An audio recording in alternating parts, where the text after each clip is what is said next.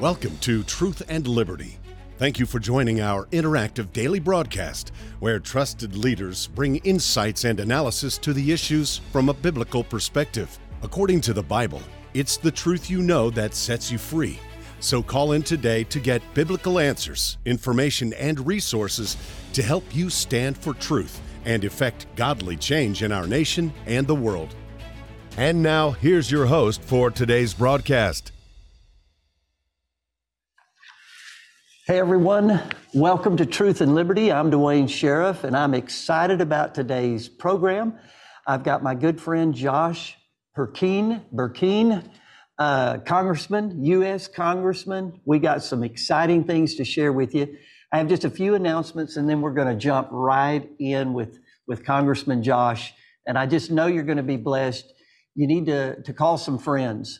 This will be exciting. It will be informative. It'll be inspirational and hopefully educational in regards to our nation and where we're going and some things we need to be doing. So the phone number, if you want to call in and ask a question, is 719-619-2341. Again, if you have any comments or questions, you can call 719-619-2341. We also here at the ministry have a 24-hour prayer line, and it is awesome. These prayer warriors and partners are incredible. And so anything you have need for, you can call literally 24 hours a day, 7 days a week. That prayer line is 719-635-1111. And if you can't find 11 on your phone, it's 1111. That's Andrew's favorite joke. So we'd love to hear from you in your questions. And again, pray for you if you have need of anything. We also have our Truth and Liberty conference that's coming up. It is over the top. It just keeps growing and is such a blessing every year. We have special events scheduled for you that I know will bless you. And that's September the 7th through the 9th. September the 7th through the 9th. That's the Truth and Liberty Coalition Conference 2023 for His glory. Our guest speakers are Andrew Womack, Congressman Doug Lamburn, David Barton. Man, that's a blessing to get to hear David live. Alex McFarland, he's a good friend of mine and just a genius. You will be truly blessed with Alex.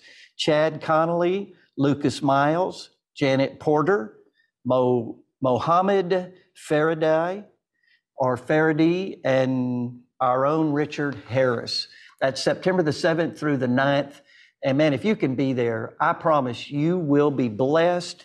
You will be encouraged and inspired. I want to encourage leaders, pastors, to make sure that if at all possible, you can make that conference. I promise you, you're going to get something that's going to help equip you and make you a blessing to your people. Well, I'm excited about today's show. I've known Congressman Josh for many years. His family's actually been a part of my ministry for quite a while. And they are all such a blessing, committed Christians. And Congressman Josh has just been recently elected to the U.S. Congress. He served at the state Senate level, I think, 8 years? Yes, sir. 8 years. And so I got to watch him and be a part of his life and his family. And so I know his character, I know his integrity, and man, I'm just excited. Why don't you tell us a little bit about yourself, Josh? Yeah, my walk with the Lord. Anybody who doesn't start with that's probably got their identity messed up. So hopefully, on my tombstone, serving the Most High, and then I can put that there. And then I've got a beautiful bride. Been married a number of years. She's knocking the rough edges off of me every year to a greater level, Casey. And then we share 4 wonderful kiddos as mom and dad, and then I ranch. I'm big hat, small number of cattle these days. I'd sell a lot of cattle that election cycle to pay for my private finances in that congressional run. But I ranch still. Grew up in the cutting horse industry. Heavy in my time spent after college. Even I trained cutting horses for a while, And then the heavy equipment world, I've spent a number of years on a dozer, on an excavator, and actually have a Class A CDL as driven a semi-truck. That's who we need to send to Congress. A dozer. Yeah. Someone that can run a dozer and ride a horse. Maybe we can fix things. Hallelujah. Yeah. Common sense. Amen. Common sense. I've got a mentor and a friend who used to say, how many people in Congress actually know how to change their own tire? That was always that ought to be a qualification. Yeah. Amen. Yeah. Well, I want to jump in as quick as possible and dive into how God has blessed you already, actually, being a first-year congressman, first term. Yeah. And you have been blessed with being able to sit on a couple of the committees, the Budget Committee, the Homeland Security, Border, and deal with our border. I got a lot of things I'd love to run by you there, but I don't know how we're going to do on time. But again, God has blessed you. He's definitely honored you. And I believe you're there to make a difference, that you're from our district. And that's why we're so proud of you here in Oklahoma. And already, I think you're making a difference. Eventually, I want to get into the gang of 20. Congressman Josh was a part of that gang of 20, and I had an inside track because of that. And one of the things I got to learn, even watching that, is again how fraudulent the media is, how they have a narrative and they twist things and deceive. And so you couldn't believe anything the national media was saying, but even some of the Republicans, that I don't know if they're Democrats, I don't know if they don't see the times we live in and the need to make some changes. But even some of the Republicans were saying some negative things about you guys. Yeah. And I knew, with you being in the middle of that, what was really going on. And so I'd like to get into some of that. Okay. But let's just jump in with the Budget Committee, because the deficits that we're running are overwhelming. They're, in my opinion, they are not just bad stewardship, it's immoral what we're doing in the destruction of our country and the next generation. There's got to be a stop to this sometime, and some personal responsibility out of Congress and even a president. So anyway, I just want to get your take, as you said on that committee, what are some things you're seeing? And that well, before I go into the numbers, I just want anyone to hear me. My staff is constantly talking to me. We've done 60 town halls, and they're always saying, give them the truth, but man, we've got to make sure people, hear hope. And so I want anybody that hears this, I want to start with saying that on our money is in God we trust. So every problem we're talking about that has to do with our financial situation, we are miraculously a country that in 1776 were driven out of every state after we had signed that Declaration of Independence, the burlap rags in the snow, Christmas Day, that the stories have been told forever. Washington knew with 2,800 soldiers left, he was about to lose it all. 6 months after they'd signed the Declaration of Independence, we had lost every battle. He writes victory or death. That was the passcode to get across the water on Christmas Eve. He knew he had to do something because on January 1, he's going to lose half of those 2,800 up for enlistment. And morale was incredibly low. They had no finances, blood in the snow. 48 hours, they go into Trenton. They surprised the Hessians. They had 5 people that were wounded. One of those was future President James Monroe. And they captured 1,200 individuals, brought them across 48 hours later without eating, without sleeping. They were exhausted. But within 3 weeks, 15,000 people rallied to a cause that looked hopeless. So anybody who thinks that we can't turn this thing around, if God got us here miraculously, he'll turn it around miraculously. Amen. So I want to say that first. We are going to overspend by $1.5 trillion this year. That, if you go back exactly 40 years ago, that's the size of our gross national debt in 1983. We didn't even trip $1 trillion in gross national debt after 200 years of debt loading until 1980. We're going to overspend this year, in 1 year, what it took us 200 years to get to by 1983, exactly 40 years ago. In addition to that, it's not just the $32 trillion that, if you want to know the account held by every baby that opens its eyes and takes in its first breath of air today, born in America, just for their share of the $32 trillion, that baby who opens its eyes owes $97,000. That's the latest number. Mm-hmm. They open their eyes, taking their first breath of air to pay off their share of the $32 trillion. They have to come up with $97,000 right now to get square with the house just on the $32 trillion. Mm-hmm. The only way they're going to pay it off is through a lower standard of living or a miracle. Second part of that is, that's the gross national debt. The other things that people aren't talking about is the unfunded liabilities that's not even a part of the 32 trillion. When you add what we owe Medicare and Social Security, it's 80 trillion. That's the unfunded amount of Medicare and Social Security. Medicare hits insolvency in 2028. That's just 5 years from now. Social Security hits insolvency in 2033. Insolvency is not bankruptcy. Insolvency is that you don't have enough paid in to match the payout because it's based on the payroll tax. Not as in our gross national debt. All the other governance is based upon revenue collected from income, corporate tax, dividends, but specific to Medicare and Social Security, it's paid for by the payroll tax, 15.3%, divided by 7.65 to the employee and employer. Well, that's running out of money. And that's not something Congress votes on every year. That's just the issue of 1935 when Social Security was started. You had one person in retirement being supported by 150 people working. Today, it's one person in retirement with 6 people working. Wow. So we're in abysmal shape there with that 80 trillion unfunded liability. And then we have what we owe veterans for pension. We have what we owe for federal employees for pensions. We have these different trust programs even outside of Medicare and Social Security. When you add it all together, every year there's a Treasury report that comes out. The last Treasury report that I saw said you take the 32 trillion plus the 80 trillion plus the tens of trillions of the pensions, veterans, federal employees, and it's 124 trillion.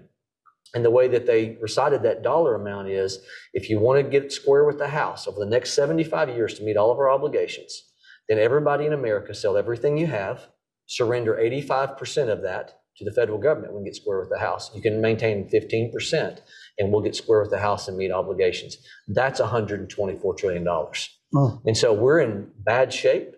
Most people hear politicians talk about this, but they never do the fact check to see what their elected officials are doing to correct it.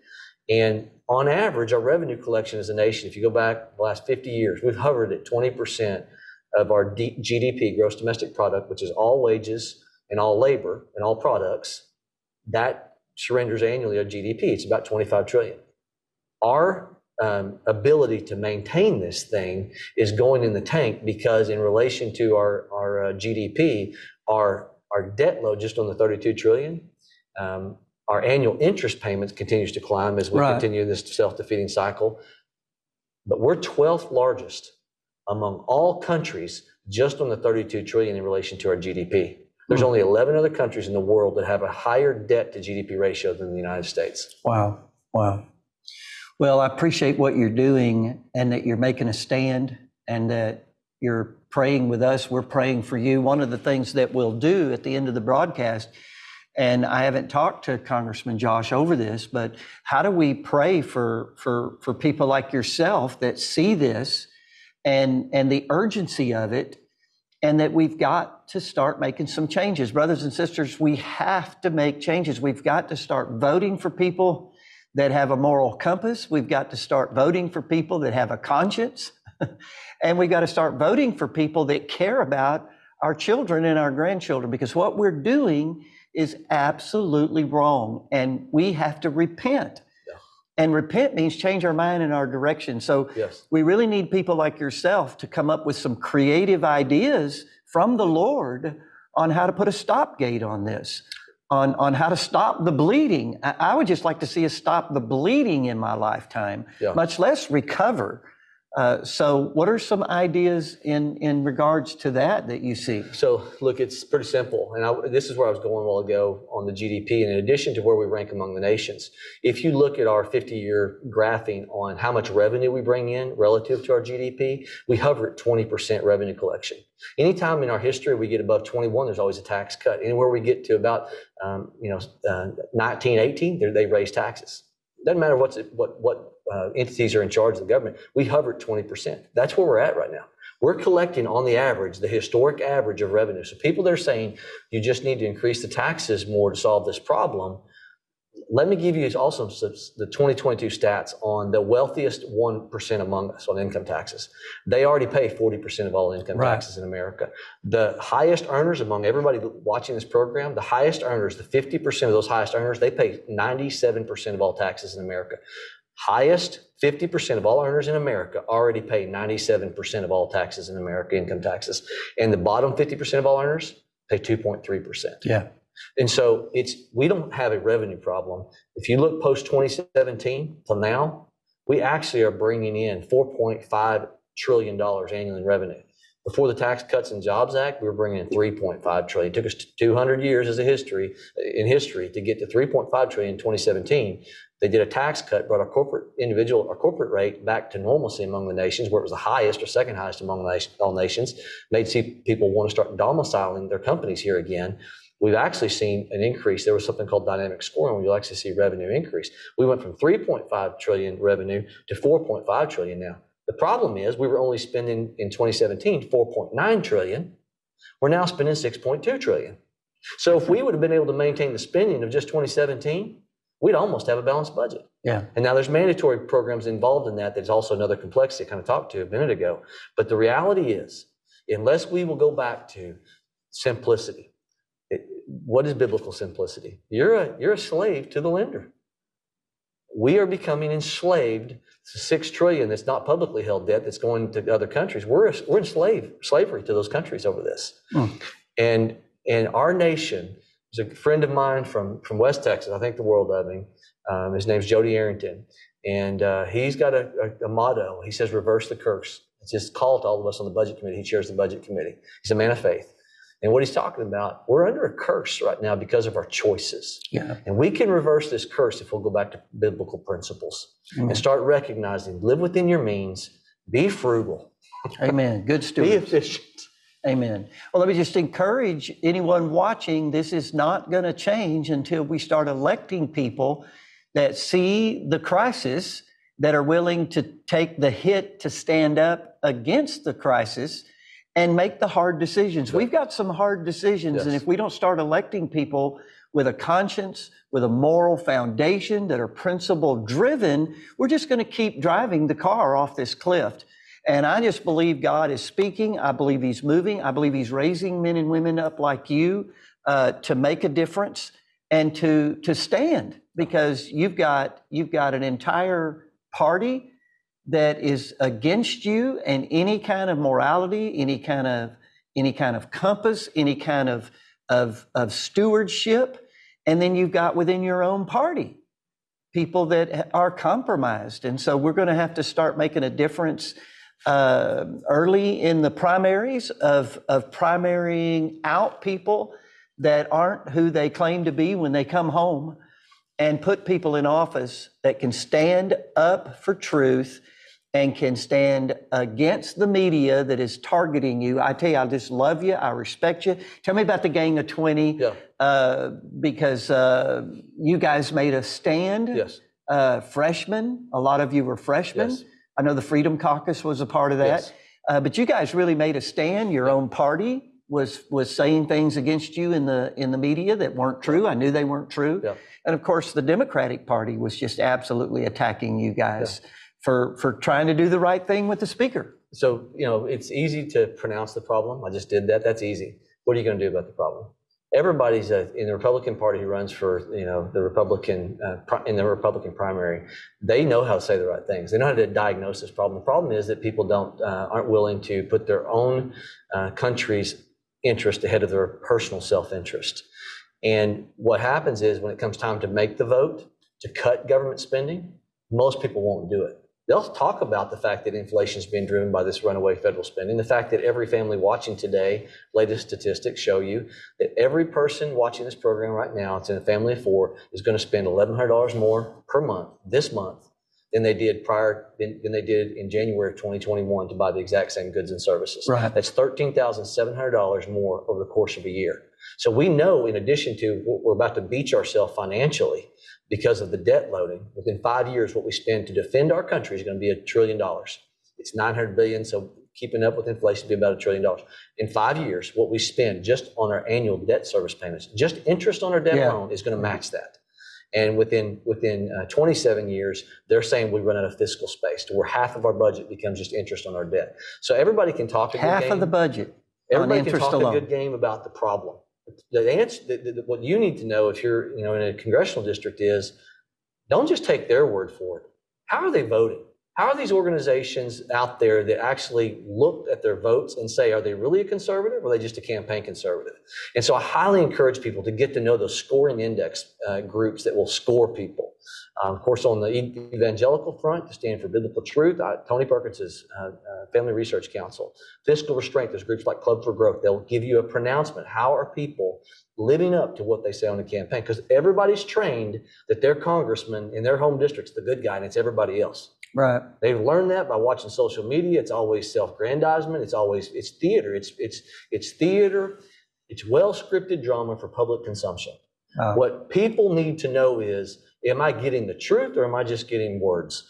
And so what the group of us at the head of the year, there were 3 or 4 of us that were just freshmen, I ran on the promise of, I'm not just going to talk about the problem, I'm going to cut government spending. And I ran on that.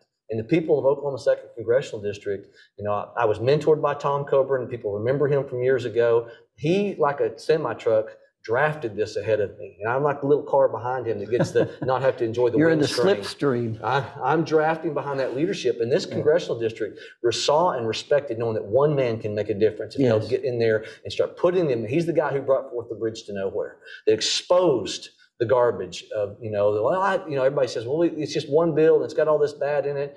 Well, what about amendments to go in and bring that piecemeal stuff out of there? Who's really doing that? Yeah. So, and I'm blessed. I had a great mentor politically years ago.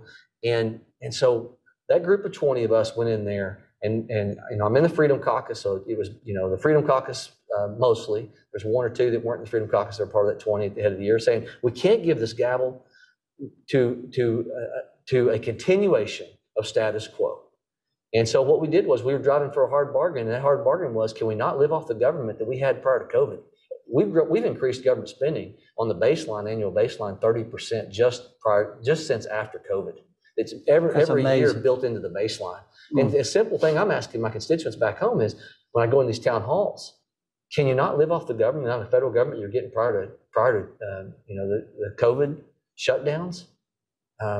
We've got to give our kids and our grandkids a chance. Where's self-governance in all of this? I know that as a Christian, if we don't have self-governance, how can we have governance at different levels now that are anything but corrupt? Yeah, Ronald Reagan said, and I love this. I love this topic because Reagan in the 80s, where we were at in the 80s. We didn't have this cultural rot morally like we do. It's Ronald Reagan as president saying things like, if we stop being one nation under God, we're going to be a nation gone under. He did that in Dallas, Texas. It's the same Ronald Reagan who said, when we come to a place to where we think self-governance has become outdated, that our society has become so complex that self-governance, which is what our founders advocated for, that self-governance no longer can keep up with it. And Ronald Reagan asked this question. He said, if that's the case, and nobody anymore has the capacity for self-governance, then who has the capacity to govern for others? Yeah. And what he's talking about is our founders gave us 18 enumerated powers in Article 1, Section 8. And they said, here's 18 things that the federal government's supposed to do. James Madison, constantly, the father of our Constitution, talked about it being a limited government. Doesn't mean it's small. Federal spending on defense is large, but that's 1/4 of those 18 enumerated powers is defense. What's happened is we've gotten involved on the federal level. Congresses before us have gotten involved into doing everything but maintaining that 18 things that's the blueprint for what this federal government was supposed to be. And they didn't mind the 10th Amendment. The 10th Amendment says the powers not delegated to the United States by the Constitution, nor prohibited by it to the states, are reserved to the states respectively or to the people. What that means is if it's not listed in those 18 things, it's the states or the people. They specifically mention the people.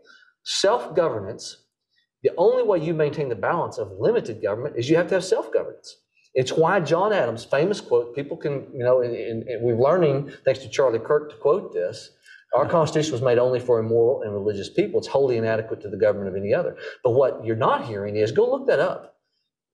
John Adams actually wrote that to the Massachusetts militia, and he starts with this. He says, in that letter to the Massachusetts militia, in like 1798, he says, we have no government armed with power capable of contending with human passions unbridled. Yeah, amen. And he goes to talk about that ambition, avarice, which means greed, would break the strongest cords of our Constitution as a whale goes through the net. Then he said our Constitution was made only for immoral and religious people. It's wholly inadequate to the government of any other. So what's happened is, as people's greed, their insatiable appetite, government solved my problem. Government helped me out. government do what individual responsibility for so long was supposed to do. Has that self-responsibility, that self-governance has been transferred, and government has gone into that vacuum, and we have blown apart the original mission statement of what our founders set up. Self-governance in tandem with limited government. It's why we're in debt, because we think that more government solves the problem. Reagan, again, said, government is the problem, it's not the solution. I think it was Reagan that said some of the worst words you'll ever hear is someone knocking at your door saying, I'm from the government to help you. You bet. Wow. Well, we're coming up on our first break already. We have a lot more to cover, but I want to encourage you to call in. You can ask Josh some questions in regards to some of these topics, 719-619-2341.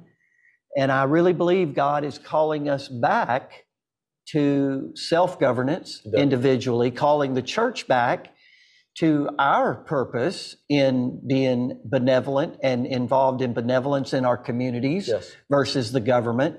I think it's our stepping back and leaving these vacuums and these holes that government has moved in, almost excited to take our place with ulterior motives. When the church is doing benevolence in the city, it's with a pure motive. When the government's doing benevolence, it's to enslave the masses.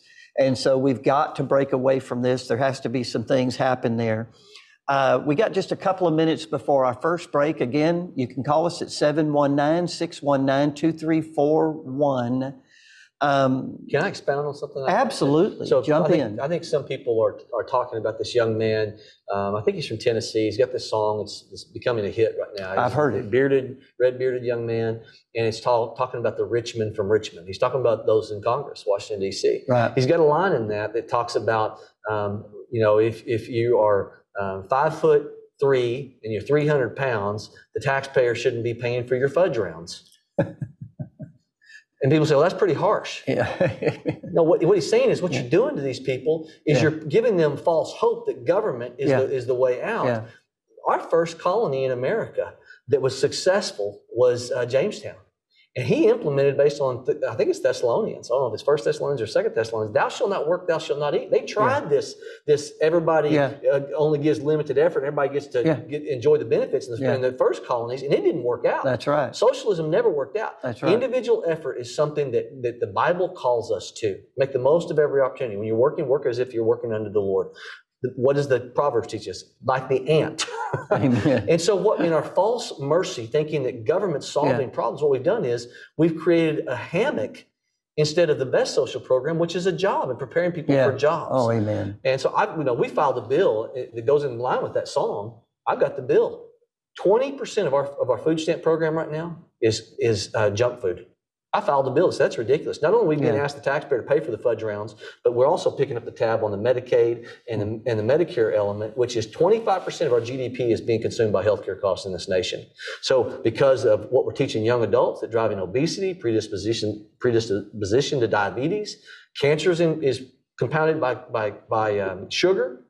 Who do you think is pushing back on that 20% of our food stamps? Me saying no more ice cream, no more desserts, no more soft drinks. Soft drinks is 10%. Wow. Who do you think is pushing back? The well-heeled money interest in Washington, D.C. that makes I guarantee the dime off of it's pushing we back. have backslidden so far that common sense isn't common anymore, and a moral compass is lacking in so many. So we have to be a part of the answer. We have to have self-governance. We have to begin to implement these biblical principles and teach our children.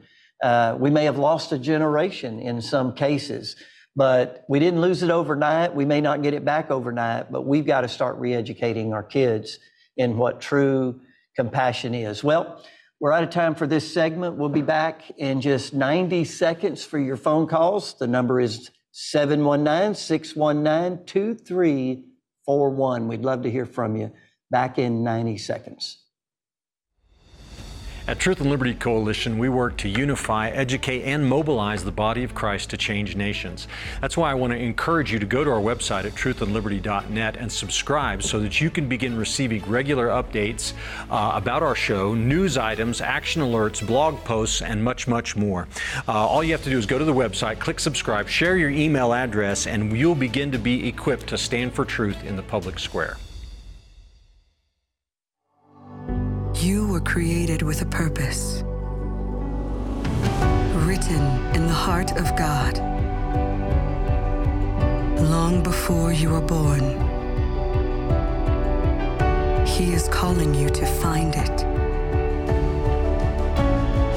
We want to help you experience His unconditional love, to be equipped and empowered to become a world changer. At Truth and Liberty Coalition, we have big plans to make a big impact. If you want to be a part of turning our nation back to God, I want to invite you to become a supporter of Truth and Liberty. You can go on our website at truthandliberty.net to the donate page and make a gift there. And you can also sign up to make a recurring automatic gift of $5 or more per month, and then you'll become a Truth and Liberty member. And our gifts to Truth and Liberty are not tax deductible, but I promise you, God sees your generosity. So go to Truth and Liberty and become a member today.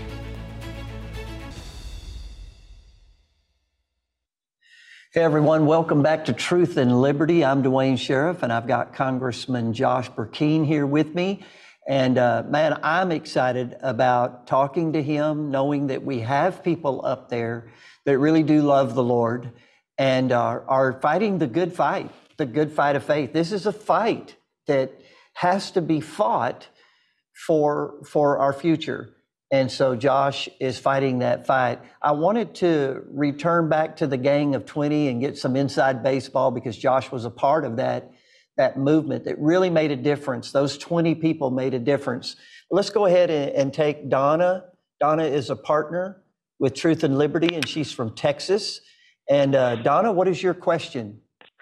Hi, my question is kind of like a comment also, but I was just thinking maybe some of the Republicans that are more established, been in Congress for many years, are they growing weary of the fight and just deciding we'll never get it? Yeah, you know, that's just that's an excellent question, and my answer will come from more like an outsider, and then we'll get Congressman Josh's take on that.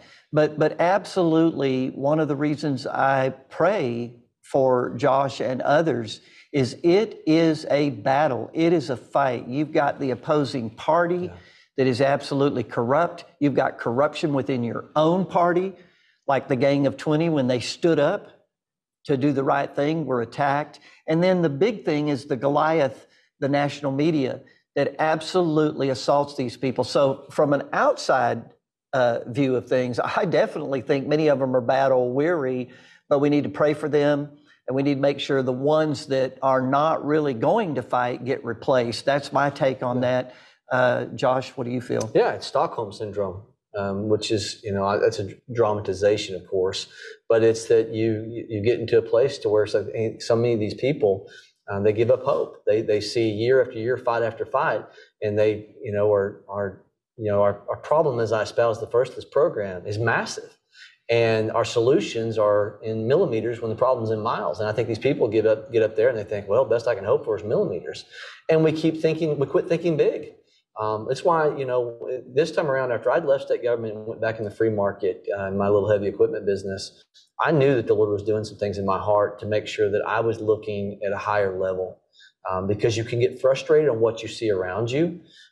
But how are you going to inspire someone if you don't have hope? Yeah. And so what I know the Lord's called me to do is be an anchor in Washington, D.C. When we're rudderless. Just throw an anchor out and say, I'm sitting here. You're going to have to move me.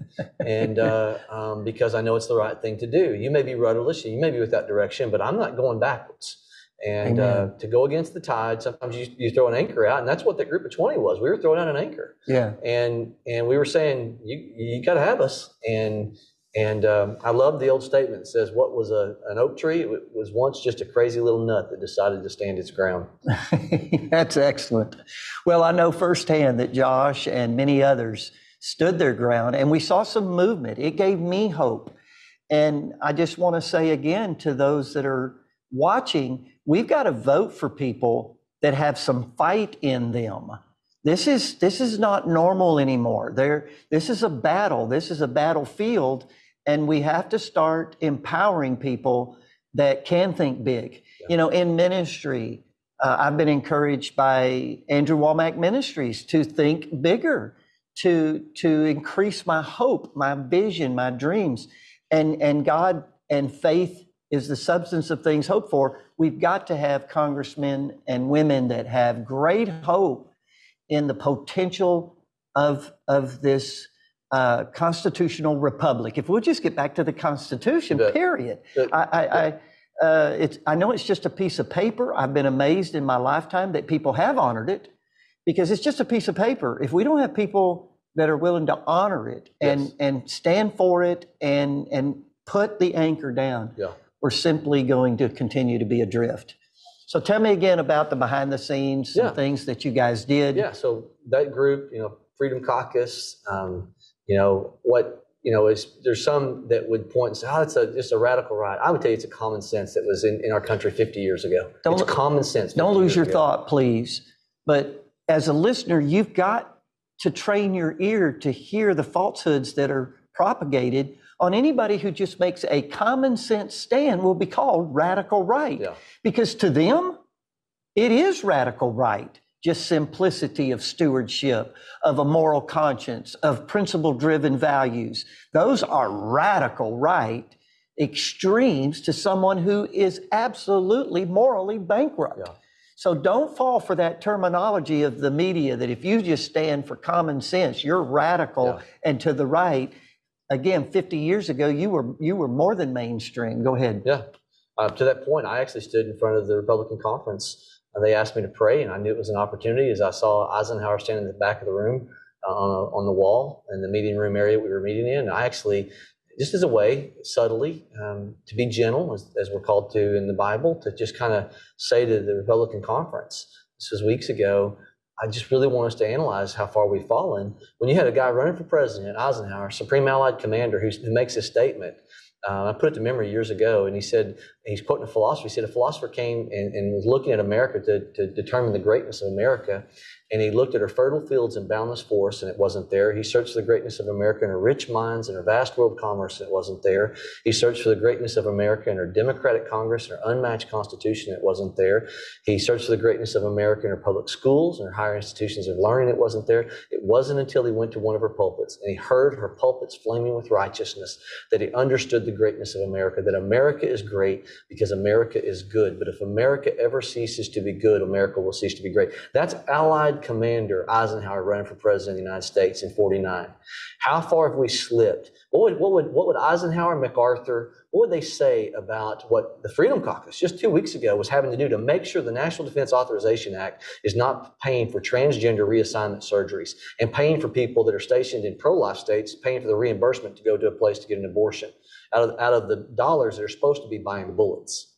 Right. It's common sense that we've lost this because of the cultural rot, because we have turned away from biblical truth. And Isaiah 5 is playing out. Woe to the nation that calls evil good and good evil. It substitutes darkness for light, light for darkness, bitter for sweet, sweet for bitter. It's become wise in its own eyes. And that's us. Abraham Lincoln challenged us as a nation. Have we become so intoxicated? He said this in 1863. Have we become so intoxicated with unbroken success, we've forgotten to humble ourselves? And he challenges in a writing that goes out all over the Union in 1863 for people to humble themselves. Look what's happening in our culture. Pride. Abraham Lincoln's first requirement in that proclamation was humble yourself. Well, you know what he's doing? Abraham Lincoln, I think, got in the Bible and changed his presidency. We know he's reading about Job when he's reading the wires coming from the battlefield. We got history that tells us he was reading the book of Job. And then we also know that he, in quoting this 1863, he reciting it, he's quoting 2 Chronicles 7:14, which says, if my people are called by my name, humble themselves. Amen. Amen. So pride is the assault absolutely. Where God opposes the proud. It's coming Psalms 33, verse 12. Blessed is the nation whose God is the Lord. Think about that. Blessed is the nation whose God, nation, not just individual. Yeah, God wants to reach every individual, and I'm specifically called to reach every heart possible. But he also says, blessed is the nation, the collective people whose God is the Lord. And then he says, the people he has chosen as his own inheritance. Man, we've got to come back to God. individually, but we've got to come back to God in our institutions, and especially those that we elect. We get to elect who represents us. This is what amazes me. How can we elect anybody that hates our country, that doesn't love God? And yet we do it all the time over some personal interest. We'll elect the most ungodly people because we don't have that self-governance. We don't know how to humble ourselves. God is changing this in the name of Jesus. You know, I've been missing the target you've been aiming for. What happened in that group of 25? Yes, I was going to call you back. Seeking the Lord. Yeah, tell us about that. Freedom Caucus, what you don't know is it's a group of men and women who pray. And if we start a meeting and somebody hadn't prayed, somebody's challenging somebody to pray. So I want you to know I find that group super encouraging. It's a group of people that I'm not going to tell you they're perfect, right? All of us are. I love what George Washington says. He said, if God could give me infallibility among public opinion, sign me up. But since he can't, the closest I can hope for is upright intentions and close examination. What he's saying is examining the facts and that my intentions are upright. And I am in a group that I call the spine stiffening group in Congress. When Billy Graham made the statement that when a brave man takes a stand, the spines of others are often stiffened. It's a spine stiffening group, that little group. That's awesome. And that group is pulling the conference to the right. Ever since the head of the year, that conference has been pulling to the right. And there's been a lot of fruit that came out of that, taking a stand. But what most people didn't see behind, it had it not been for Tucker Carlson, we wouldn't have any air cover. He's about the only one on the national front that was giving us some air cover during that. Yeah. And we were praying in those mornings, and heavy on my heart by day 3 was Psalms 107. They cried out to their Lord in his distress, and he led them by a straight way. And I'll to expedite, because I don't want to take too long. There was a gentleman who I'd been talking to that wasn't even a part of the 20 holding up that process. And I was engaging with him because I respect him as a fiscal conservative. And I was struggling to find specifics that would give us a chance to get off the omnibus diet, where every year it's a yes or no vote, and you don't have the chance to do what I learned from Tom Coburn, and that is to bring forth those amendments that can cut spending and return it back to normal order, where if anybody rank and file can actually put an amendment and cut spending. For 10 years we've been on omnibus diets. One bill, bloated, Christmas-laden, pork-laden, and you just get a yes or no vote. Everybody goes back home in their district that votes for it and says, yeah, I know there's a lot of bad, but there's so much good, I didn't have any choice. Well, putting forth amendments on the floor that anybody can put forth to expose the garbage, that's very potent. And I learned that from Tom Coburn. Yes. And so I was holding out for that. There's a gentleman that I was bringing in, wasn't even part of the 20. He has my respect. And I, on the third or fourth morning, was saying to the group, Chip, you're exhausted. Talking about Chip Roy. Chip, you're exhausted. I mentioned this guy's name. Love for him to come in and just give us some information. And there's another gentleman who made a very strong comment about, the point where you reach a climax in negotiations, and that you have a tremendous opportunity that you may never get again to do something.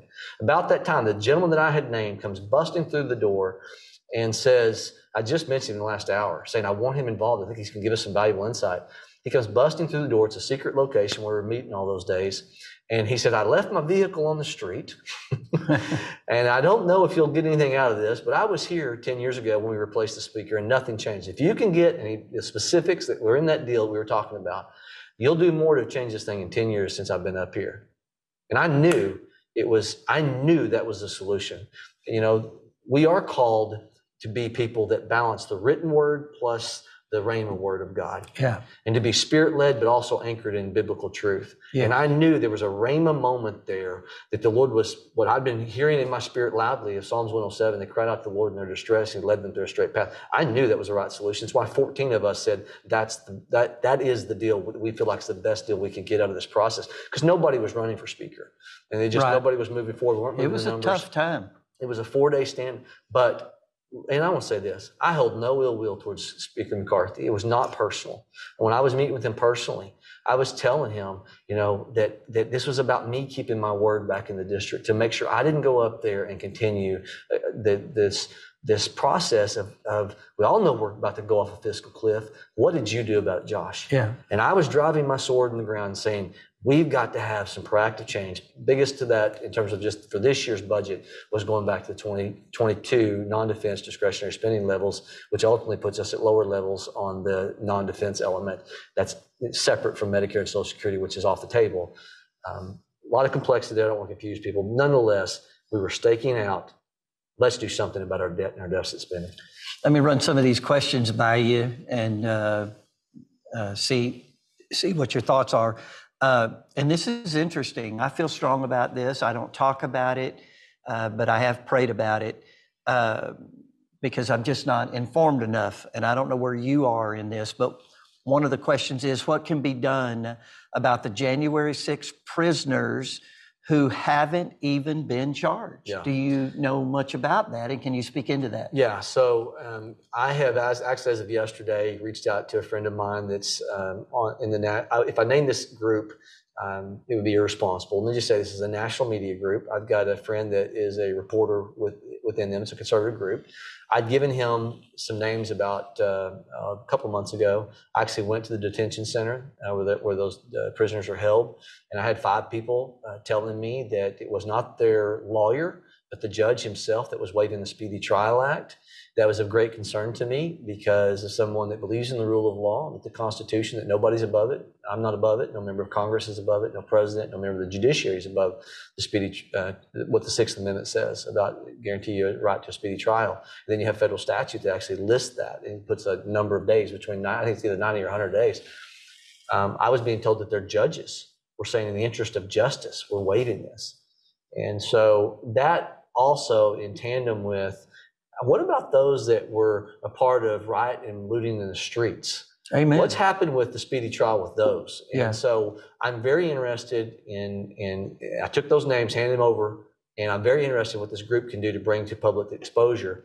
I'm not on the Judiciary Committee. I'm not on the Oversight Committee, which is those committees that are specifically talking about this. But even in that 4-day standoff at the Speaker's race, we were actually bringing forth the Church Committee to go after the weaponization of where our government's going after us. And so that gives permissibility for that group to be here. I think the reason this question came in the first place is there are many of us that are just astounded at the weaponizing of the DOJ, the weaponizing of the FBI, the corruption. No one is safe. In 2016, I got a rhema from the Lord on Trump being elected, and that one of the purposes was to reveal all this corruption. And even Christians are confused about this Trump issue. They don't see the deadliness of what's happening, and that we're losing the republic in the sense of, if you in power can weaponize the government against a former president, where does the church stand? Where do businessmen and women stand? And this weaponizing of the government is pretty serious on a lot of our hearts, and we can see it, but it's like, why can't others see it? The 2-tiered justice system we have. So to brag on the Freedom Caucus yet again, as in the last couple of days, we're making national news because of a vote that said that we have got to move towards using the power of the purse when it comes to the Department of Justice. We're an Article 1 entity, the Congress is, the representative of we the people.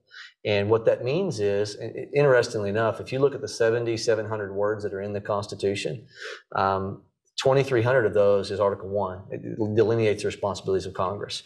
1,000 words for Article 2, which is the presidency, 300 words for the judiciary. Which one do you think that was supposed to be the most important? Or the least important? And the least important was supposed to be the judiciary. In fact, and like everything else, it's upside down. And these people are out of control. Can you defund the DOJ? So you're on top of where I was going, that the power of the purse and the ability to say, if you're going to do this, we have a responsibility to go after your budget.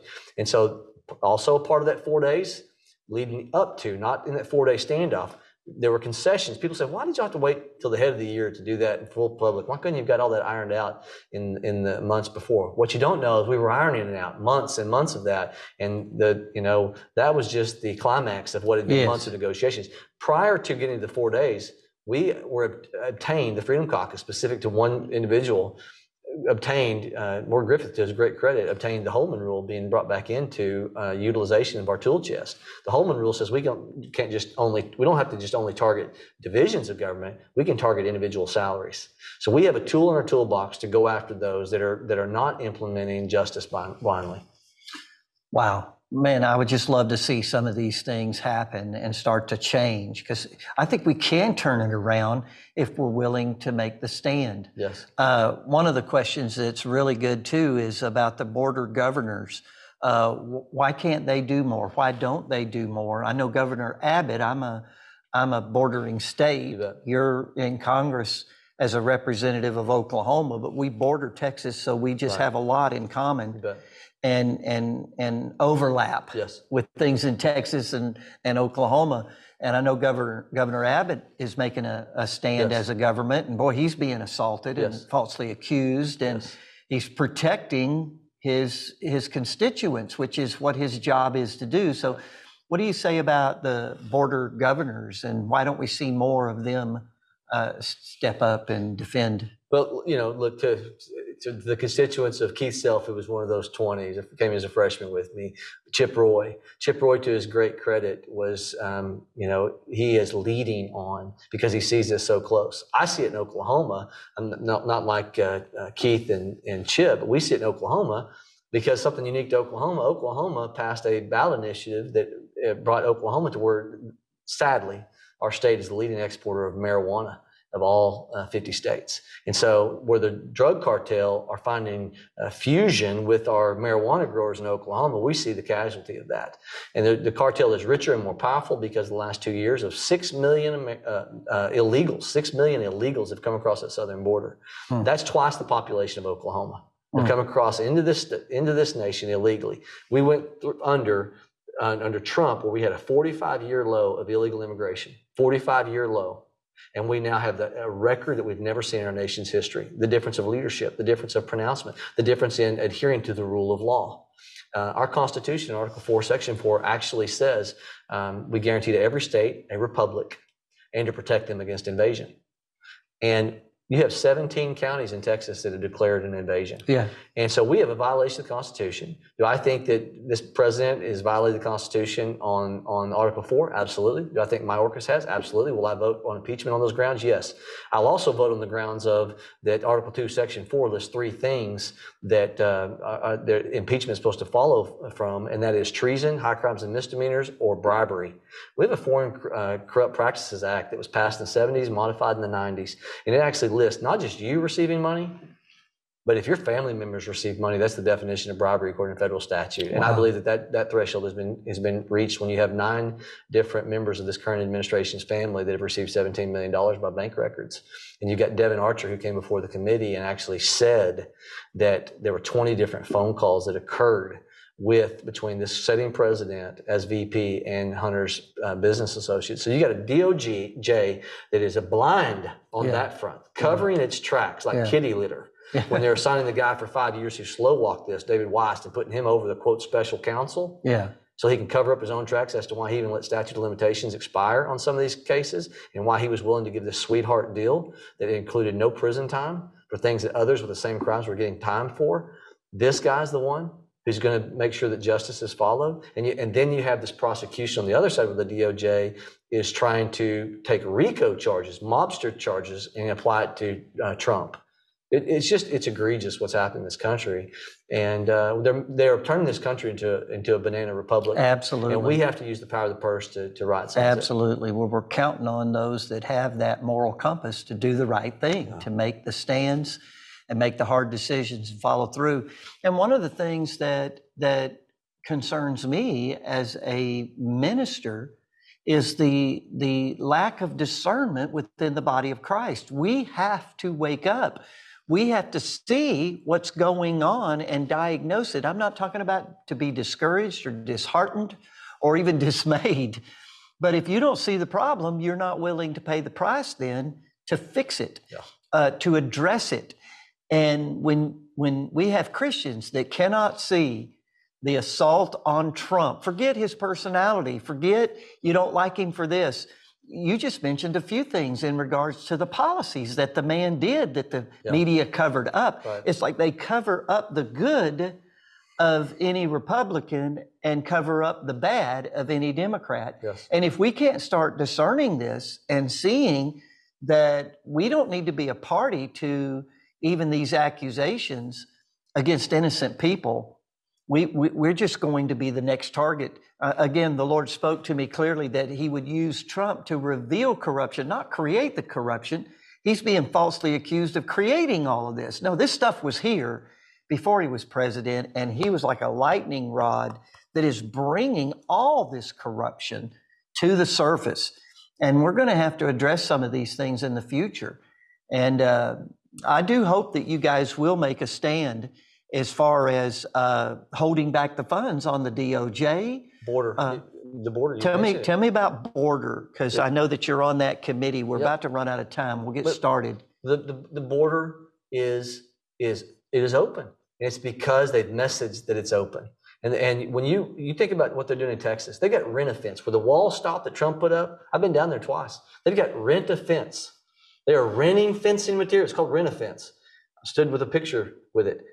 Trump's massive border wall that was effectual to stop people from coming across, and they've had to put up these paneling called rent-a-fence. And Texas is spending $4 million a year to let the Texas Department of Public Safety do what the federal government refuses to do. You've got DPS, Texas Department of Public Safety, using taxpayer monies out of that Texas is having to ante up, trying to stop it. And you've got Homeland Security over here saying, come around them. We'll help you get in illegally. I mean, it is so egregious how the rule of law is being violated.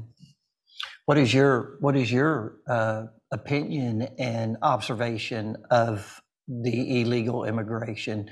A lot of Christians, in my opinion, they're just deceived in the name of compassion, honoring law breaking, honoring disobeying the ordinances of man in the name of even compassion. And individually, we need to be compassionate, and those that really are, do something. They'll take people into their home, they'll feed them, but these people that have ulterior motives, they won't do anything personally. They expect the government to do everything. What's going on there?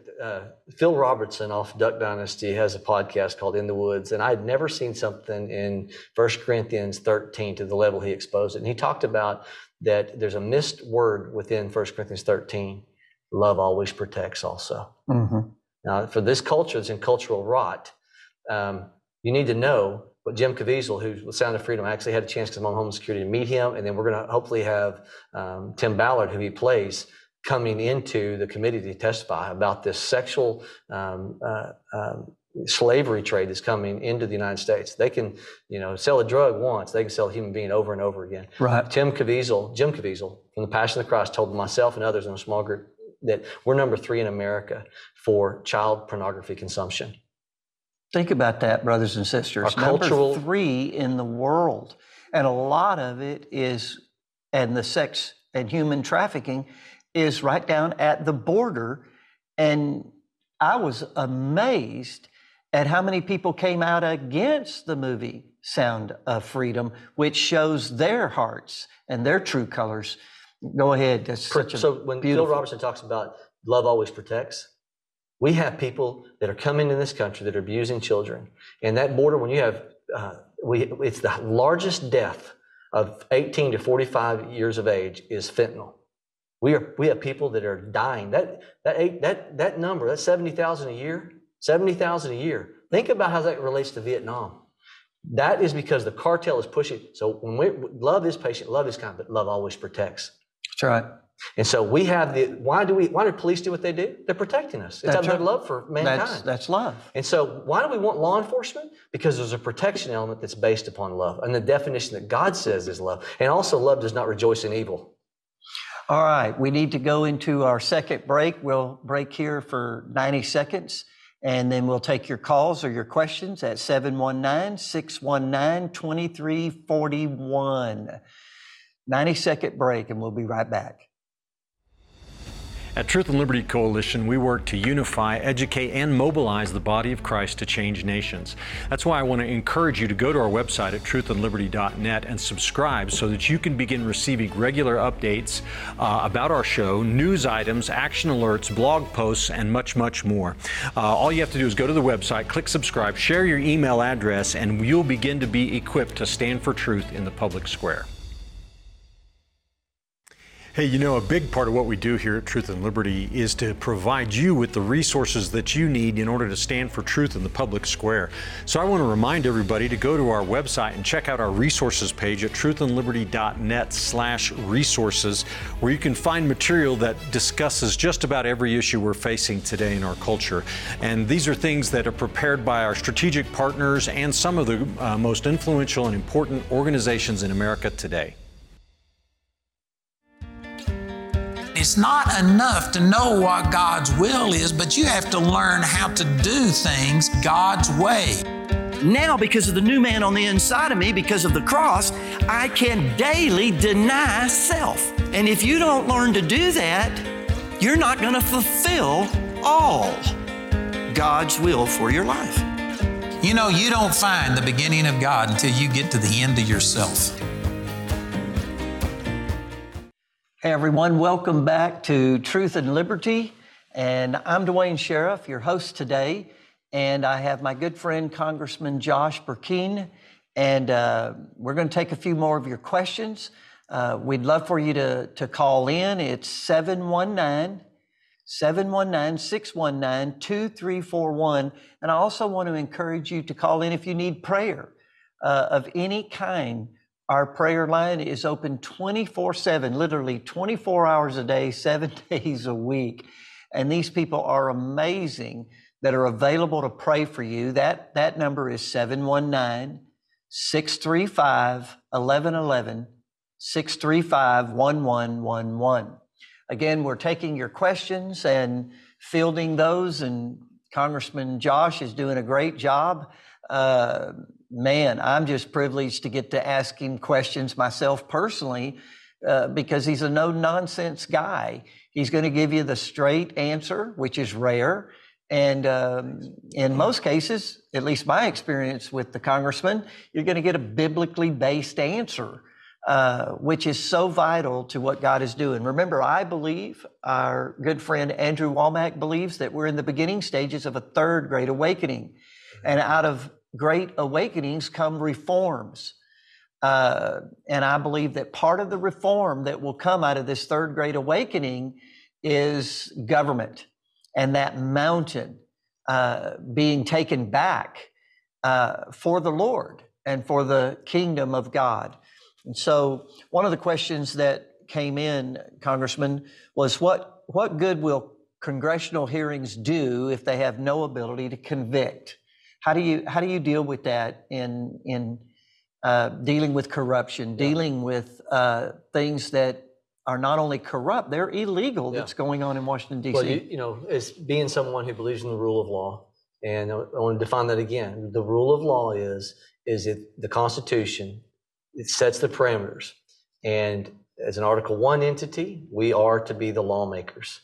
And adherence to the rule of law and wanting to see, I believe, the blueprint for finding a country blessed again to the level that, you know, historically we have been, is we go back to biblical virtue and constitutional adherence. And so I can't advocate for the rule of law without being a hypocrite if I say, well, we're going to mix the two. Constitution delineates. This is what Congress can do. And so the hearings are always designed to bringing forth information so that you can create legislation. It's always the purpose. I'm taught that in orientation. You know, I've only been in 8 months, but they made that specific point when I was in orientation. It's about drafting legislation. We don't convict, right? That's it. That's the adjudication that happens in the judiciary. We don't enforce. That's the executive. And so, look, this is why it's so important in this nation that we have a revival. Exodus 18:21 says, "You shall select out of all the people able men who fear God." Now, I want you to think about what's happening with these bribery claims. Okay, you shall 18:20. What would happen if we? John Adams said, if we had adhered to biblical, if we had biblical adherence, if we lived our society up to the Bible. I'm paraphrasing John Adams. He said, "What a utopia that would be." One of our founding fathers said that. So just think about what our admonition, if we followed Exodus 18:21, it says, "You shall select out of all the people able men who fear God, men of truth, those who hate dishonest gain, and you shall place these over then over heads of thousands, over hundreds, over 50s, over 10. What would happen if we had people that advocated in their personal virtues, if we didn't elect people who lied anymore, First time that they lied, that was a disqualifier. First time that it was discovered they were engaged in sexual immorality to a heightened level is a disqualifier. You know, there was a time in our country where those things mattered. Absolutely. But now we have people in the White House that, you know, cocaine's fine on the White House grounds, no big deal. You've got somebody having a human appendage that was created by plastic surgery that's exposed, and it's disgusting, and it's on the White House grounds, but no big deal, just don't come back. The reason why we have cultural rot, the reason why we're top 3 in consumption of child pornography is because line upon line, precept upon precept, we have allowed this like a frog in a pot, and the temperature's been turned up, and we have not had men and women who stood for truth and said, we're not electing those kind of people anymore. And the Bible's clear. It's somewhere in the book of Judges where it's Gibeon's son who stands up, and Gibeon's sons have gotten involved in decadency, where for power and control over power, Gideon's sons killed off other sons. And you have this son, he stands on a high mountain, and he hollers out, and he tells a parable. It's a weird parable. You would think it wasn't coming from the Bible, but it's in the Bible. Look it up. He said, look, he said, all the trees gathered together, and they called out to the olive tree, and they said, come stand and sway over us, meaning be leader over us. And the olive tree said, why should I give up the fruit that I'm producing to do that? And then they called out to the fig tree, and the fig tree said, why should I leave the sweetness of what I'm producing to do that? And it calls out to another type of vegetation. And same response, why should I leave what I'm doing to go do that? And it says, then they called out to the bramble. And the bramble said, sure, I'll come and stand sway over you, conditionally. That's what happens. When good men and women who don't adhere to biblical character in their life, when they don't run for office, then somebody else who's after ambition, fame, and glory. And that's what we have in this country. We have people whose identity doesn't come from a loving God. It comes from the praise of man. Yeah. And when the praise of man builds you up, their criticism will always tear you down. That's why people are in there peddling free candy. It's why we're in the debt we're in. They placate to the masses. And that's the battle of the flesh between electing people who have a strong, deep rudder. Amen. Versus those that are shallow and are blown away to and fro because they want the approval of man. It's the difference between a David and a Saul. I'm going to come back and ask you a question after these comments that I need to make. Brothers and sisters, it comes home to roost in our own hearts and lives and how we vote. When you think about how many Christians are absolutely voting for immoral people, corrupt people, people that are anti-God, anti-America, anti-Bible, anti-church, it literally makes no sense to me at all. We can turn this thing around, even as believers, if we would simply vote our conscience, vote biblical principles, vote who's closest to where we are. Nobody's going to be, if you will, available to pastor a church that we put in office, even though I believe Josh is. And there are Josh and congressmen and women like Josh that would be a better pastor than some of our pastors throughout this country. We're not voting for a pastor, but we are, and we need to vote for people that have a moral compass, that have principles that are based in Judeo-Christian principles. And that's the only thing that's going to turn this around in the natural. Sure, God's going to intervene. I believe He is intervening. I believe that we are a nation that has been birthed by God Himself with a destiny that God's not given up on. But it still starts with you and I in our hearts and voting for people that can and will make a difference.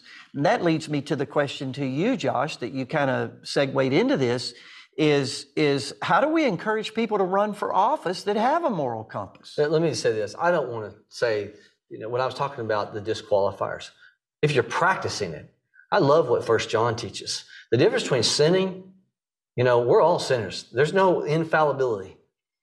But there's a difference between practicing sin and sinning. Right. In 1 John, the whole narrative is about those who practice. It becomes a life lesson. They get good at it. I'm talking about people who practice greed, who practice bribery, who practice sexual immorality and advancing for sexual immorality. And so they can't see clearly anything else because there's confusion. They're in a fog of haze. They can't make good judgment calls on behalf of others because they don't make good judgment calls on behalf of themselves. Right. And, look, we've got a culture out there. We've got to learn how to talk to people too. We've got to learn how are you going to encourage someone who's living in sexual immorality, all kinds of sexual immorality? All kinds of sexual immorality. The Bible constantly talks sin about sexual immorality, all kinds. And so, pornography, if pornography is taking over your life, that's sexual immorality. God says that's destructive. And it goes into homosexuality. It goes into all the other areas, what's happening with, the transgender that's being heightened. But all of us have to do a self-eval. Lord, am I keeping my eyes pure? Am I dialing 311, Job 311? Like 911, I made a covenant with my eyes, and I looked lustfully at a woman. I didn't know what you dialing it. You dial it in your heart. Am I dialing that? Amen. And so I'm not talking about people that's a disqualifier long term, but look for people who have good character now. Yes. Who are advocating for biblical truth. Right. Because that will turn our country. So I want to make sure I was plain on that. Nobody's perfect. Oh, you were crystal clear. You're good. You're good, my brother. So all of us have, I have skeletons in my closet. Are you living righteously before the Lord now? Yeah. Are you striving for righteousness? Yeah. Man, God forgives you. He cleanses. You're a new creation. All things have passed Amen. away. Move forward. God's got a call on your life for government. Go do it. There just has to be more people the Lord is speaking to. I've watched in my lifetime and in pastoring many people raised up from within our church and our system and sister churches of men and women stepping up, and the major difference it makes. I know a lot of people are afraid of the attacks on them and assault. Give us your quick testimony on that, because I watched you courageously run for state senate and win and had to overcome. When you ran for the U.S. Congress district seat, there were some things that came to my home, brochures against you. And of course, I know you personally. And they didn't sit good with me at all. I wasn't able to do anything except pray for you in that sense. But a lot of people fear those kind of things, and they won't step up and run for city council, school boards, district Congress seats, Senate seats in the state. There's all kinds of opportunities to serve and make a difference. What encouragement would you give? Obey the Lord. So proud of my son in your Amen. church. Amen. Sunday morning, I watched my 12-year-old raise his hands. Praise God. And I watched tears. I could get emotional. Yeah. Talking about this. So he's worshiping God. Amen. And afterward, we were driving home. I said, Colt, what was going on? And his name's Colt Justice, by the way. That old saying that talking about the Colt 45, God made all men, but Sam Colt made them all equal. Colt Justice. Anyways, his name's Colt Justice. And I said, Colt, why'd you do that? He said, the Lord spoke to my heart that scripture about, basically denying me before men. And I'm so proud of him. Amen. And what is he doing in that moment? I told him, I said, son, this is what you're doing. I said, you're shaking off the fear of man. Amen. And so how do you get that off? It starts in, little ages when God says, do you care more about what people think or what I think about you? And for him to glorify his God and not care if he was to look radical, which, in your church, it doesn't look radical, but still, that's a 12-year-old fight that every young man has to conquer, every young woman has to conquer, and to obey the Lord every time that he calls you to say something, maybe uncomfortable, and you obey him because he pricks your heart. That's how you shake off the fear of man. That's awesome. And it's your children, brothers and sisters. Let me encourage you to sow into your children. Get in a good church. Get in the Word. Pray for them daily and nightly as you put them to bed. Just a quick prayer over them, because a great awakening can take decades to get to its apex. Yes. And it'll be your children. It'll be my children and grandchildren, actually my grandchildren now, that are going to be in the middle of a great awakening, and we need to be preparing them now. We got some more calls coming in. We've got Frank from Missouri. What is your question, Frank? Praise the Lord. The military budget. Okay, Frank. Hello? Start over, Frank. Yeah. Yes, sir. Glad to be. I guess we're both trying to talk at the same time. But I just wondered about the, what can you say or do to, protect the military budget from the perverted overspend or whatever. What can you say? Yeah. Frank, the military budget's getting crowded out by all the other unconstitutional things that Congress has picked up in the last 100 years. If you go back to 1900, there's a book called Restoring the Dream that Stephen Moore, people will recognize Stephen Moore. When I've had the chance to encounter him, I tell Stephen I'd love to see the updated numbers on this. But Stephen Moore, as a part of being engaged with the Contract with America in 95, he wrote a book. And he shows you on page 217 of that book that in 1900 that 60% of all tax collection was on the local level, and only 20% of total tax collection in this country was on the federal level. And by the time we got to 1990, those numbers had inverted. And 67% of all tax collection was on the federal level, only 20% was on the local level. And you think, well, that gives us more money to be able to spend more on military, right? We're at the same level of what we spend. Actually, we're at a lesson level where that's where we're headed in terms of our total spend going towards the military. But it's because everything that used to be local and state handled in terms of issues, spending over environmental quality used to be on the state level. So many things used to be handled on the state level, now are handled on the federal level, and it's crowding out the military budget out of our ability to respond appropriately and to be able to project peace through strength. Weakness invites the wolves. And that's why Reagan was so wise on this. And so when those of us that are advocating for cuts, we are advocating for cuts non-military. Now, do I think that there can be efficiency within the military? Absolutely, I do, Frank. I think that the $6 billion that in general accounting that says, oh, we've got $6 billion more to spend on Ukraine because we made an accounting error. My office led on a letter trying to get to the bottom of this because they're trying to figure out between replacement cost and true cost. How do you make a $6 billion That's half of most states' budget right there. mistake? Because how does that happen? Well, we've got to get the military to pass an audit, which they've not done since 2018, and to actually successfully pass an audit.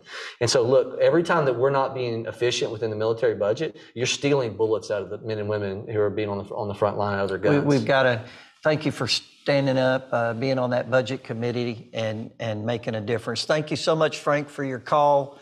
I hope that helped. Let's go to Marcia in Texas. Hi. What is your question? I love the show and appreciate everything you're doing. And I have a quick question. Thank you so Texas. much. If we abolish the IRS, every working American paid. Every working American just paid a flat 10% income tax. Just fill out a card. Here's the total, and here's the 10%. And we eliminated illegal immigration and at least 50% of public welfare. Where would we stand financially? Look, you've given us an injection of hope, right? Take the Farm Bill, for example. I grew up as an ag kid. I'm a former state FFA president. Some will know Future Farmers of America. I was state president. And some are asking, what are you going to do on the Farm Bill? I want a conservative Farm Bill. They're trying to plus up the Farm Bill right now to $1 trillion, which has never been in our nation's history. Most people don't understand where they're plussing it up is food stamps. 80% of the Farm Bill is food stamps. Remember, I told you earlier in the program, 20% of that's just going to junk food. 10% of the total Farm Bill food stamp program spending is going just to soft drinks. Think Coca-Cola, Pepsi, Dr. Pepper, that type of soft drinks, sugar, diabetes water. And so to be able to go in and know that in 2 years, this administration has plussed up the food stamp program 27% in 2 years. It's a violation of the rule of law. It's why I filed a bill to say, we're going to go back to before COVID expenditure on the food stamps. So much of what we're doing is allowing the rule of law to be averted. Article 1 says all legislative powers be vested in Congress. The power of the purse belongs to Congress, not the president. He is in violation of the rule of law doing that. So we reverse that. We use the power of the purse. We use a bill. Sadly, you didn't think you'd have to have a bill. The moment they would have thought that he plussed up the food stamp allocation 27%, you'd have thought Congress would have locked down, put an anchor, and said, we're done until you go back to constitutional boundary here. Right. But, we don't live like that because Stockholm Syndrome in D.C. So, but the answer to your question also, a big component of it is the flat tax. I love the flat tax. Now, the 10%, if you remember those that have run, it's more likely to have to be 17%, I think, in the way most people have done the math on it. The question is, are the American people that pay nothing willing to participate in their governance? You got so many people through an earned income tax credit that get $12,000 rebated. They never paid a dime in taxes. And so we have to get away from peddling free candy in this country to solve our problems. And that's hard when the flesh says, give me more. And if we don't start buying vegetables, we're not going to have a nation left. That's so true. Thank you so much for the call. And again, these are the things we need to be praying about. We need to be talking about people that are running for office. That the reason I supported and was so encouraged with Josh is I knew he would make a stand on these things and that he wouldn't fold. We even talked about even his presentation, and he can be a little rough, but I would rather he be rough and right than soft and wrong. We've got to make these changes. And so thank you for that call. I think that needs to be a part of the national debate. Can I say something? Absolutely. Jump back in. Because you know this. When I was in state government, the Lord had to use me I self-term limited when I was a state senator. I said, I'll serve 8 years and I'll come back home. I came back home and started my little business. I spent a lot of time sitting on a dozer, on an excavator and a semi-truck, thinking about how mad I was at those that didn't live up to what, the campaign conservatives that when you get in caucus meetings aren't advocating for pro-life, but they pretend they are. Now that's in the minor leagues on the state level. Yeah. And I had some things in my heart. I didn't realize I'd allowed bitterness. You can't influence somebody that you don't love. And one of the things that you and I have had distant conversations, even in meetings, about, the Lord, as you know, had to soften my heart and bring me back to a place to where that I understood that my calling is to love people as much as I want to see them do what's right. It has to be both. Yes. And as you and Jacob, your son, have talked about the ditch there's people who don't take stands because they want, they're peddling free candy and they've learned populism and that's how you get elected. That's a ditch. There's no character that takes to just tell people what they want to hear. But then the other ditch is the ditch I was in, where you are shooting straight, but it comes across in such a pharisaical manner. It's not in love. And the Lord just really had to encapsulate it in my heart, that 1 Corinthians 13 scripture. And this is how we reach a broken, dying world who doesn't understand this, that we're foreign to. You can speak all the right things. You can surrender everything you have to the poor for what you believe, right? But if you have not love, it accomplishes you nothing. And I was brokenhearted leaving the state Senate saying, God, did I accomplish nothing because I didn't love? And so trying to find that, knowing that the narrow road that he calls us to is to speak the truth in love, something I've heard you say a lot. And that is the fight. And so how are you going to encourage someone who, is living the lifestyle that God says is immoral? How do you encourage them to want to do it God's way? A lot of times Jesus asks questions, right? Or we know of one particular intent. He said, I'll answer your question if you'll answer mine. What if we ask the question to that person, who's just, bent on their lifestyle? Just say to them, what if God loved you so much that it's out of his great love for you, he knew you would never be happy in living that lifestyle? And that's why he set the rules. Amen. And give that person a chance to think about, because look, the Bible's true, that sin not only causes death, long-term, eternal death, but it causes death in our heart too. And to give those people a chance for the Lord to speak to their heart in those moments. And we did it in such a way that's gentle, that we stepped on their toes without messing up their shine.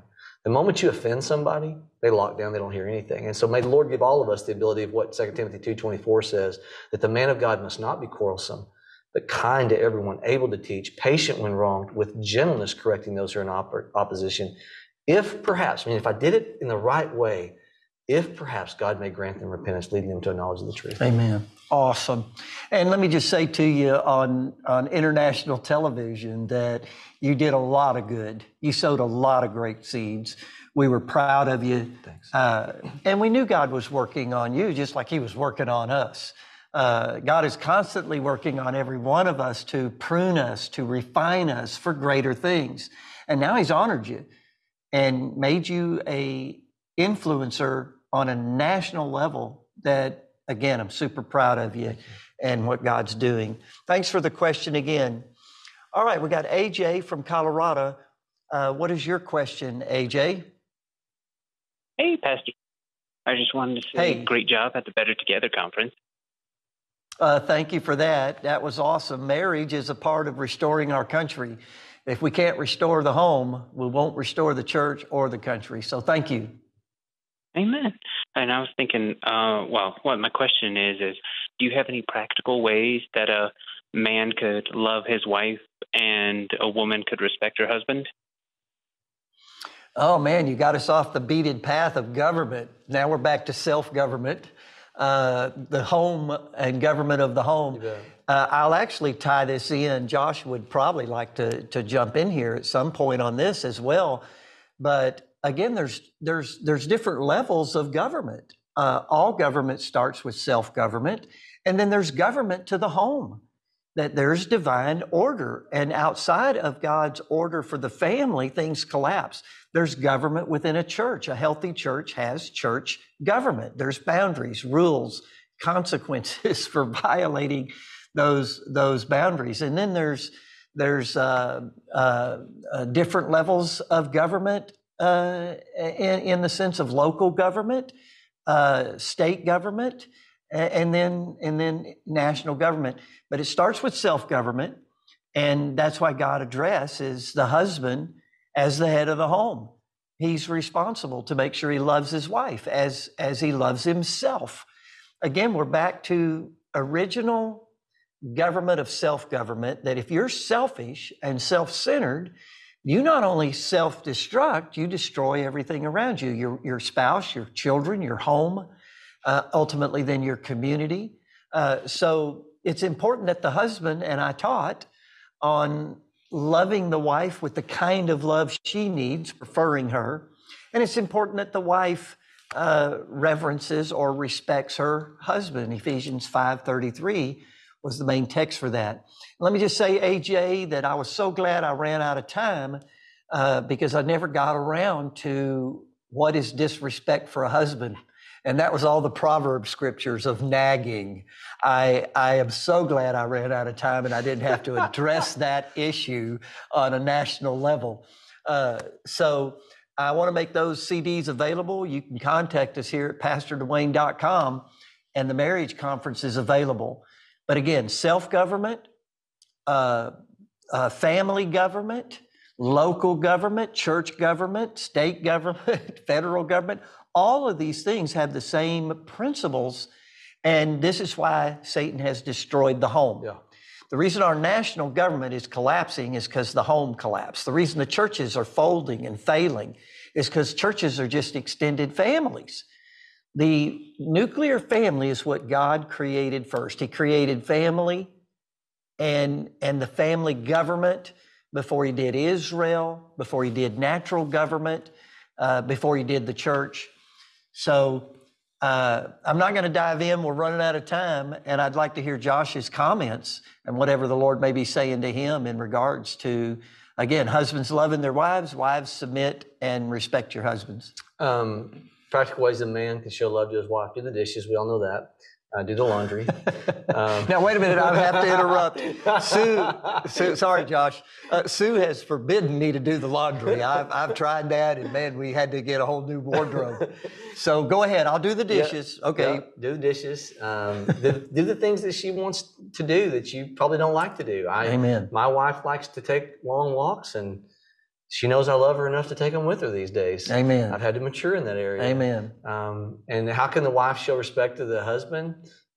Man, thankfully, when the Lord's been convicted me, that's not when he's been convicted me. I've had to leave her to the Lord and let him convict her of that. And Amen.